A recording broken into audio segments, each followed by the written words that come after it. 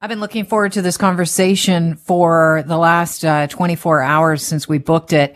Monday night, Politico revealed that they had obtained an initial draft majority opinion written by Justice Alito, which revealed that the Supreme Court will likely strike down Roe versus Wade. And the story is not only dominating headlines in the States, but around the world. Conversations at dinner tables are all about what's going on in the our closest neighbor in our backyard in the United States of America. Famous attorney and champion for women's rights, Gloria Allred, joins the Kelly Cutrara Show. Gloria, it's my pleasure to have you back.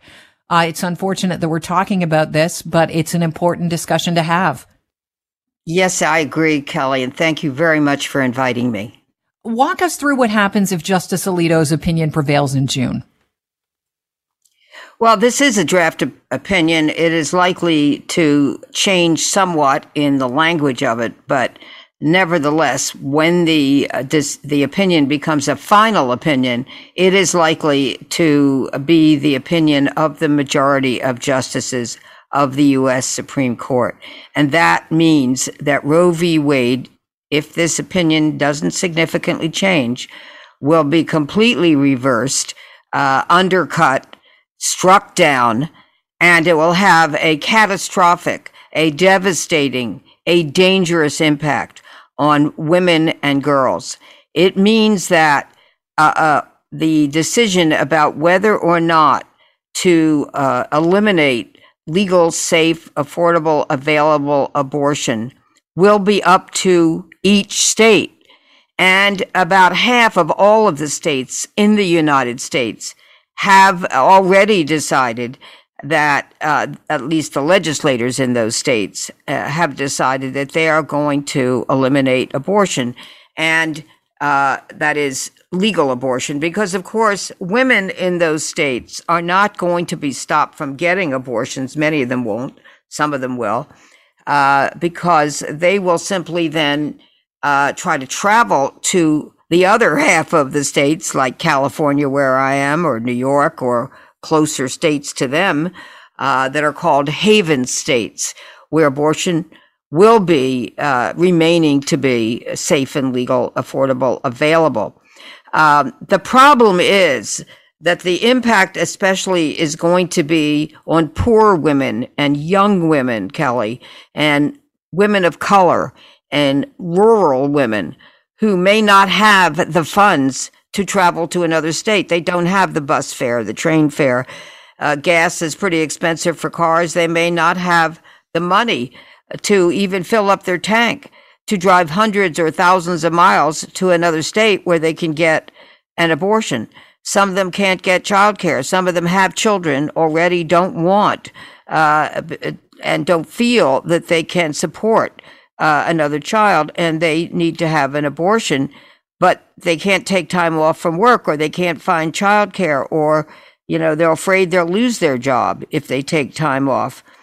So this is it will have a significant economic impact on these women and girls, and physical impact, and emotional impact, and of course political impact. So it is really it can't be. There are no words to express how far-reaching and cruel this decision is. I had an abortion before Roe v. Wade in the 1960s when I was in my 20s.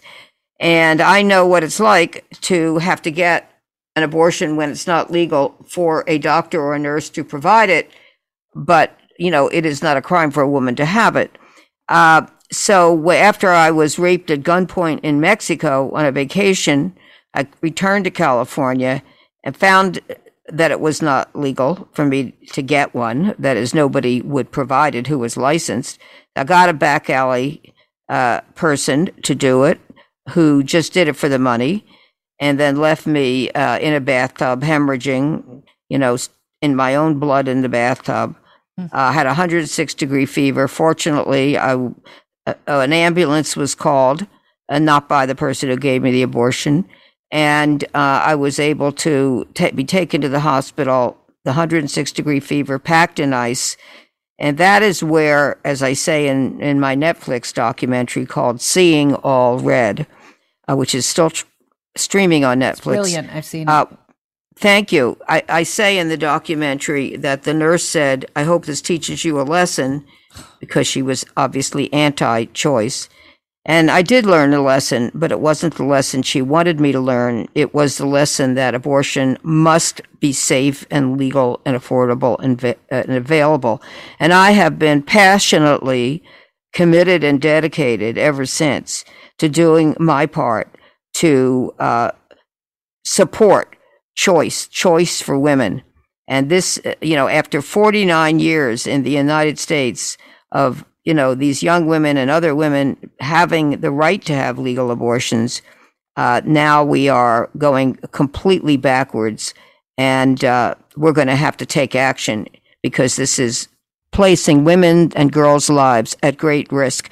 By the way, Kelly, I'm sure you know, but I want to emphasize that in many of these states, even a child, like let's say a 12 or 13-year-old child who is raped by her father, that's incest, she will not be permitted to get an abortion in some of these states because there's no exception for, children or women who are raped or victims of incest.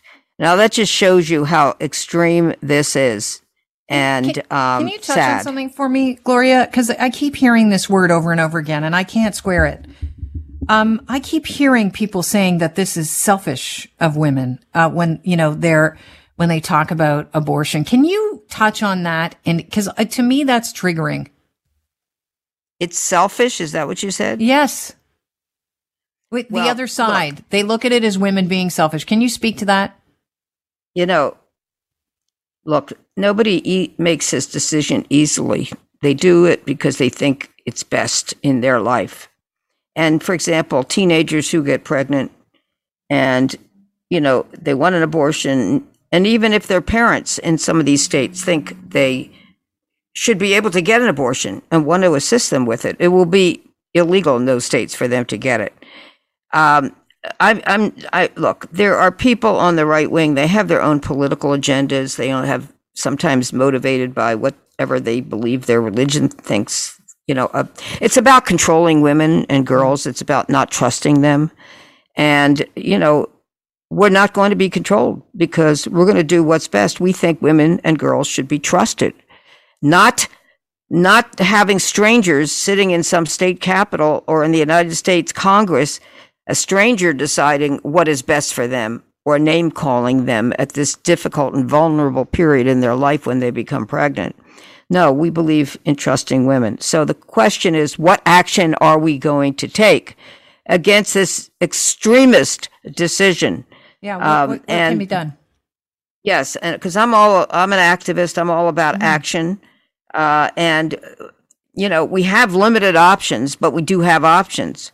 And for one thing, we are going to have to remove this to some extent from the legal sphere and into the political, which means that we have to do what the famous labor organizer Mother Jones said many years ago. We're going to have to organize, not agonize. And so we're going to be having rallies across this nation on Saturday, May 14th. And I am going to be speaking. I'll be a featured speaker in Los Angeles at the rally outside of City Hall. And, I'm fired up, ready to go. And I know many others are also fired up and ready to go. And we want in every election, state and federal, to make sure that we are voting for pro-choice candidates and throw out of office and not vote for any candidate who is anti-choice. Because we don't think that those people who believe that a fertilized egg should have more rights than an adult woman should be in office.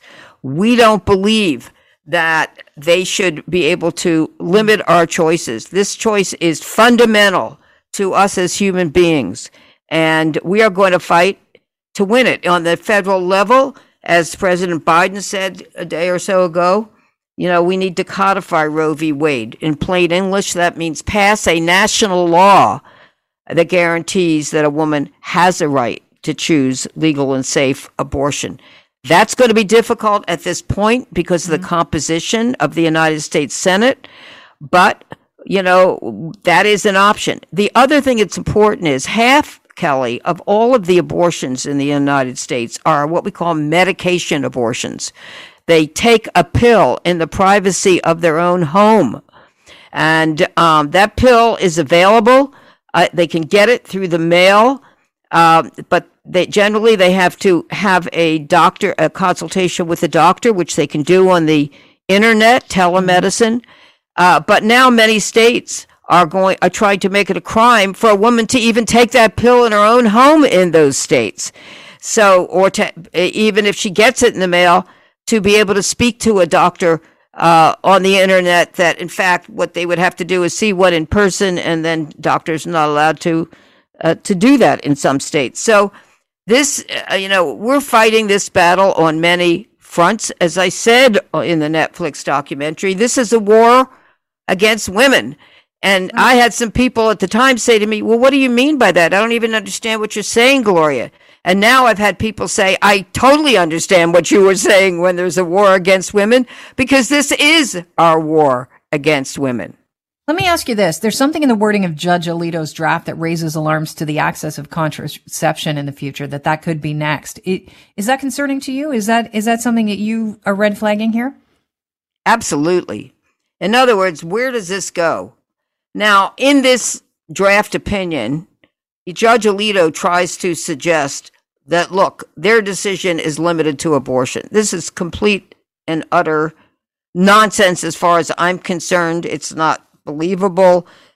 He may think it, he may say it, he may try to limit it, but we are concerned that it is going to, this reasoning, if you can call it that, and I'll be kind to call it that, is not, if there is no right to privacy for the right to have an abortion, then we think that the Griswold decision, meaning the right of a marital couple to take contraceptives, or any couple to use contraceptives, whether it's a pill or a condom or IUD, whatever they're using, they should have a right to do that. And many people listening probably don't remember, but there was a time in this country where couples could not use contraceptives. So we're concerned that could be against the law one day. Also, marriage equality.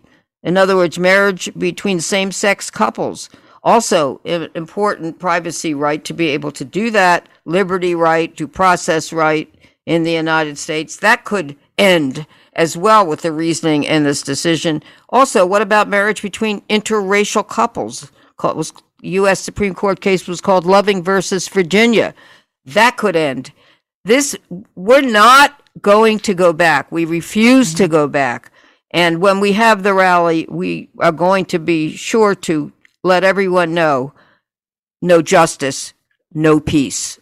Gloria, I am going over time with you because I just frankly find you so incredibly, you're a wealth of information. You have so much at stake here. You've put in the work, and so you're the real deal. Let me ask you this as a lawyer. This is the first. Is this a first in U.S. history that the U.S. Supreme Court draft has been leaked? And will the Supreme Court suffer permanent damage legitimacy-wise with this? Well, I know Chief Justice Roberts has said that, it will not impact the integrity of the court. It has, however, impacted the integrity of the report of the court. And I do believe that Justice Roberts, I've had the honor and pleasure of meeting and speaking with briefly at the U.S. Supreme Court, I feel that he does care about the integrity of the court. But this opinion, which, when a number of the justices said in their confirmation hearings that they essentially respected precedent and that Roe v. Wade is a super precedent, meaning it's been affirmed a number of times in a number of cases. The leaking of this draft opinion is really unprecedented, and it has impacted the integrity of the court. And I know he's interested in doing an investigation. I'm interested in an investigation of why these justices who said one thing, according to certain U.S. senators like Senator Collins, who said she was surprised, essentially disappointed, it's not consistent with what some of the justices told her when she was deciding whether to vote to confirm them or not. How about an investigation of why what they're saying now, at least if they say it in the final opinion, doesn't seem to match up with what they told the United States Senate when they were seeking to be confirmed as justices of the United States Supreme Court. Gloria, I want to thank you for your time. I know you're extremely busy, and I will be watching to see what happens in the States. Women across Canada are very concerned for you and other women in the States, and how this will affect their lives as well as their loved ones' lives south of the border. So I want to thank you for joining us, and hopefully we'll talk again soon. I'd like that. Always a pleasure, Kelly. Thank you so much. Thank you. Bye-bye. Gloria Allred, of course, is a famous attorney and champion of women's rights.